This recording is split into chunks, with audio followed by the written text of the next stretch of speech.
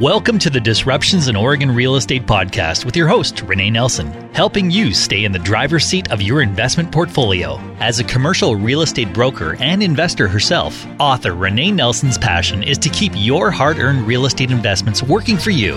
Her goal is to help Oregon real estate investors analyze and measure the value of their current real estate portfolio while exploring available opportunities. And now your host, Renee Nelson. Hi, this is Renee, and I'm here on my weekly podcast about disruptions in Oregon real estate and what you need to know in order to stay on top of your game as a multifamily owner. Today in this episode, we're going to talk about rent control in Oregon and how Senate Bill 608 is impacting multifamily properties in Oregon. I've asked my producer, Barry McGuire, to join me, and we'll have around a series of questions and talk about rent control. Thank you so much for having me, Renee. So big things happened in 2019 as far as rent control came down. This is back in February, right? Yeah, rent control was passed in February. It was passed the year before in Portland, in Multnomah County primarily. So we had a little bit of a preview of what to expect, but then rent control statewide for the whole state of Oregon was passed in February of 2019, and we've seen some pretty big sweeping changes this year. So the question is, how has rent control impacted landlords here in the state of Oregon? Well, in my opinion, it's substantially altered the relationship between landlords and tenants. And for a lot of landlords, they're confused about what the rules are, how it applies to them. Some of the landlords are also operating from a state of fear because they're concerned that they've got a target painted on their back. A lot of tenants are concerned that they're going to get the boot, that they're going to get kicked out of their units. So I think what we should do is just break it down and talk about some of the nuts and bolts of the rent control and how it impacts both the tenants as well as the landlord. Oh, that's surprising. So rent control actually impacts tenants as well. It does, but ironically, it gives them a little bit of a benefit because there's rent control now where their rent cannot go above 10.3%. And when the rent control was passed statewide, one of the things that they kind of took away from landlords was the ability to give a no-cause notice. So in the past, as a property owner, as an apartment complex owner, if I had a tenant that was creating a problem, I would just give a no-cause notice to that tenant and say, hey, I'm sorry, but you have to move. That made it livable for the other tenants in the complex. So if you had somebody that had late night parties, loud music, and you just didn't want to really deal with that, you'd just give them a no-cause notice and say, hey, you got to move. Now they've changed that. You no longer can give a no-cause notice. Now you have to give them at all. Really? Yes. Well, what do you do now? So now you have to give them a reason. You have to give them a cause and say, you're violating your rental contract. Here's the reason that I'm giving you this notice for cause. Do you know the reasoning for this? Well, basically what happened in 2016 and 17, when the real estate boom hit, primarily in Portland, there were some out-of-town investors that went into the Portland market and would give whole apartment complexes a 30 to 60-day no-cause notice and just say, everybody move out. We're going to rehab this whole complex, and they doubled rents. So in one particular situation that was really the tipping point, they kicked out or gave notice to quite a few tenants. And instead of really going in and rehabbing the whole complex, they basically did paint and carpet, and then they doubled the rents. That's it. Okay. That's it. And so that was brought to the attention of some legislators. And of course, those tenants were irate because they had to move. It was tough. There was not a lot of available options for rent in Portland, and their rent was substantially higher. So not everybody could qualify to move. Not everybody could find a place to live. And so a lot of those people created a grassroots movement in Portland to start the rent control situation. And from that grassroots, then it went to the legislators and it was brought to their attention. The legislators were already aware of the housing crisis and the fact that, we need more housing with density and some different things. Developers in the past have been not super excited to build brand new apartment complexes because it's really expensive. By the time you pay all the development fees to the city, it's really expensive. So kind of the inventory that we have is what is there and what's available. So as these out-of-state developers came into Portland and kicked out all these tenants, did paint and carpet, and then doubled rents, the legislators started to see a pattern there. And they realized, hey, we have to make some rules in order to protect the tenants. So they created rent control, and basically what they said statewide for this year when they passed rent control is they said rents cannot go higher than 7% plus CPI, which stands for Consumer Price Index. And the CPI right now is 3.3. So rent cannot be increased more than 10.3% annually every 12 months. Next year in 2020, it'll be 9.9 because CPI has dropped a little bit. Okay. So that's a protectant for the tenants. And frankly, Barry, most landlords, they have not raised their rents 10% every year like clockwork. I was just about to say, does that seem like a pretty fair window, though? Up to 10%, that above that would seem kind of extreme, wouldn't it? It is. It's actually gracious because, most landlords have raised their rents maybe like $25, $50. I've got one tenant that's lived with me in one of my properties for 15 years, and I probably have only raised her rent twice, maybe 3 times in total in that 12 to 15 year time period. She's a great tenant, pays on time. I just love her and her family being in my property. They take really good care of it, and I have not wanted to rock the boat. So I have not raised her rent. And there have been lots of landlords that have been in that situation where we just haven't wanted to raise rents. Now, if somebody moves out, then of course you look at market rent and you raise the rent then. So when we heard that the legislators were going to say, okay, rent control is 10.3%, we didn't feel like that was going to be a detriment. We felt like it was fair to both sides. Sure. Both the tenants, because now they know what they can expect for rent increases, and it was fair to the landlords because now they had a benchmark and they knew what their limits were going to be. But where it really became detrimental for apartment owners when they took away the no-cause notice, because now it makes it extremely difficult to deal with troubled tenants. Well, that's a lose-lose situation there. It's not only bad for you as the landlord, but it's bad for the rest of the tenants that are doing the right thing. It is. So in the past, we would have good tenants that would go to the property manager or the owner and say, hey, I hate to complain, but, this guy's playing loud music and I have to get up in the morning and get my kids to school and then go to work, and he's playing music till 3 or 4 in the morning, and this has been going on. So you give that tenant a notice or a warning, and normally they'll correct their behavior. But let's say they don't, and you just say, okay, enough. You would, in the past, you'd give them a no-cause notice and just say, I'm not really going to get into details. You just have to move. Here's your notice. And it was typically a 30-day no-cause notice that you would give them. So the situation would go away pretty quick, and you would keep your good tenants.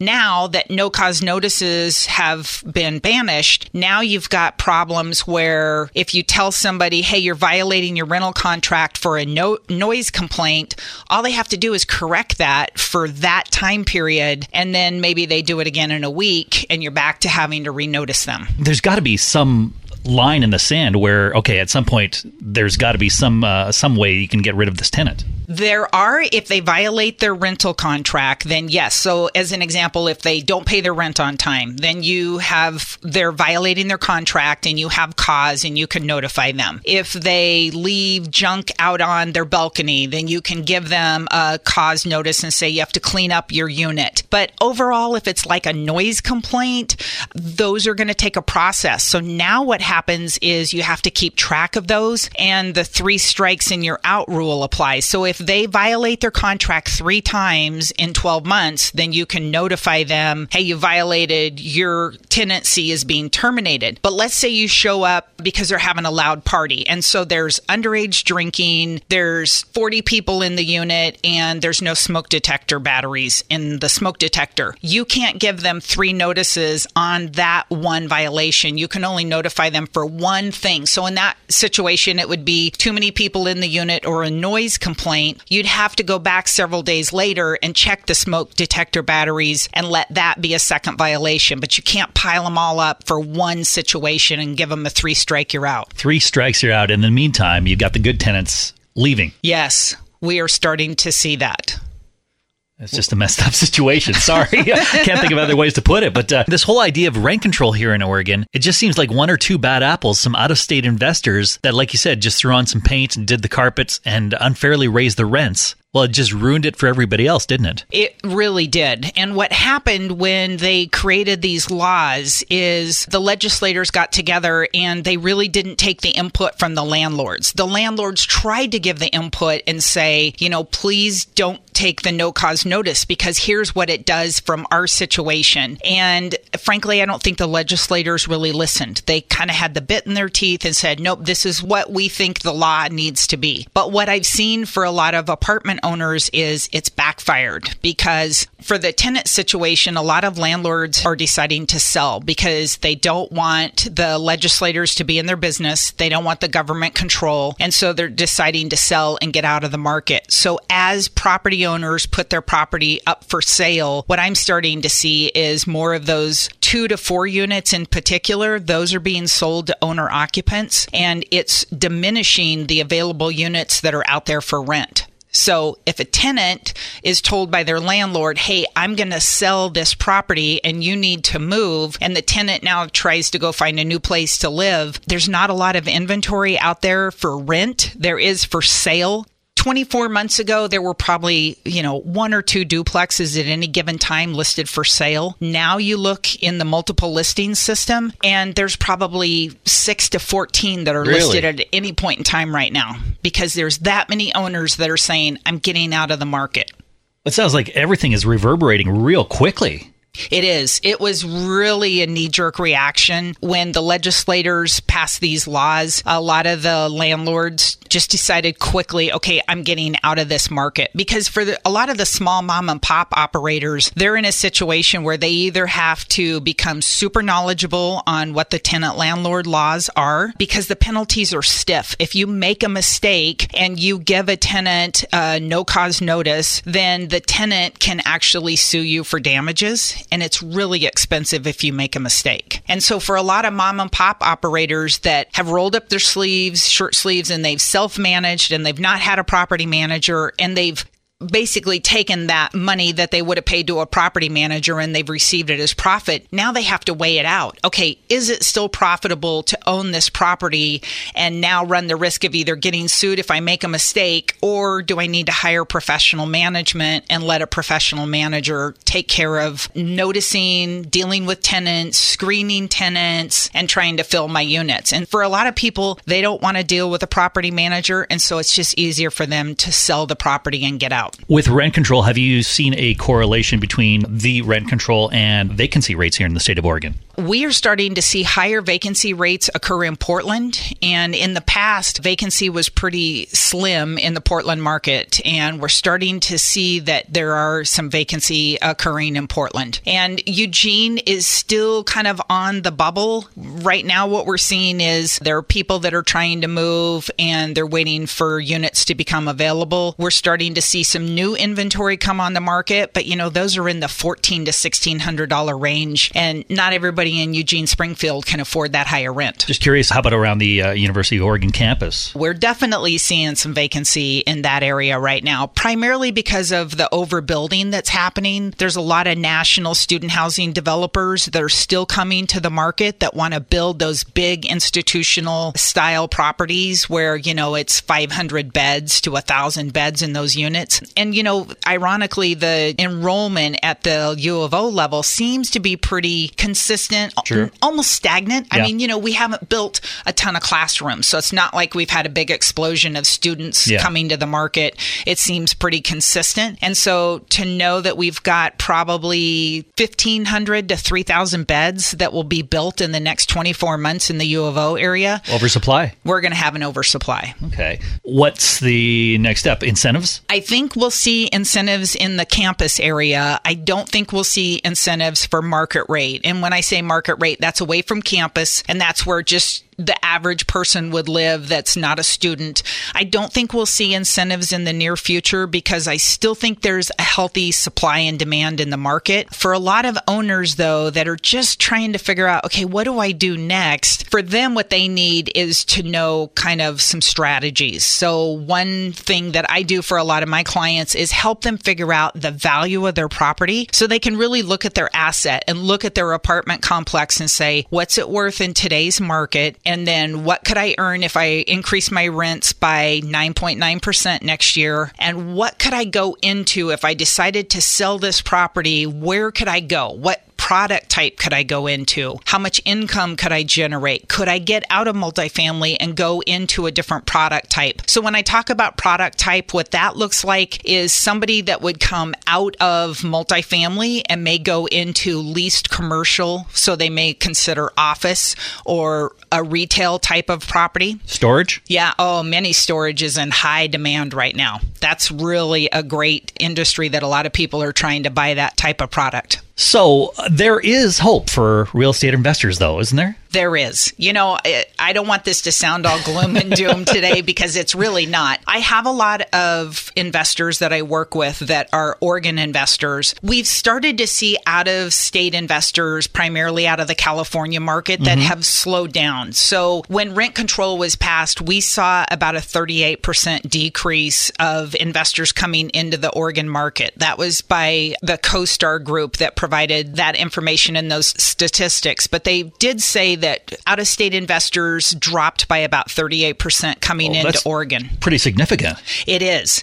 But that's also good news because that means Oregon investors that own apartments right now, they're not going to have as much competition. True. Okay. In the last 2 years, what we watched was there was very little inventory on the market. And California investors that were coming into the market, especially 1031 buyers, they were driving the sales prices up because of demand. So not much inventory on the market. When you're in a 1031 exchange, you have a very short window to find a property and identify what you're going to buy. So they would really drive prices up. And a lot of apartment investors and owners in the Oregon market said, I can't compete with these guys coming out of California that have been receiving a 3.5% cap rate, and they think that's a great return.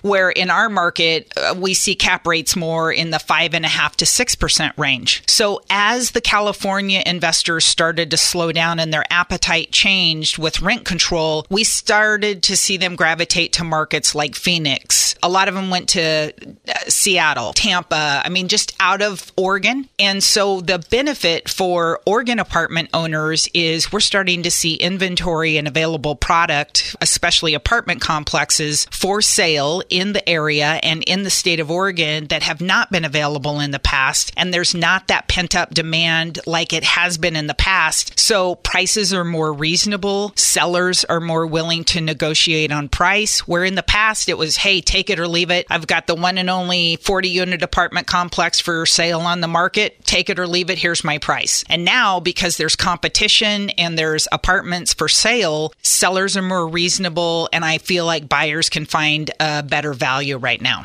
You are just a wealth of knowledge. Yeah, you could tell this is not her first day doing this kind of thing.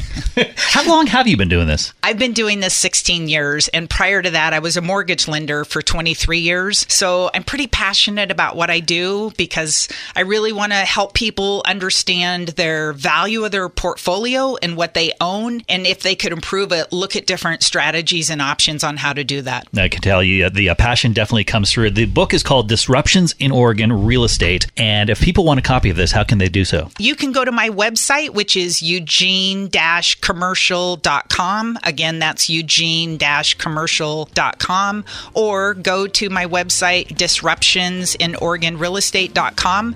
You can put your name and your email address in there and download a copy of the book. And I will also mail you a paper copy if you're one of those that likes to read at night and you want an actual paper copy. So you can download it online and get a free ebook, or I'll mail you a copy.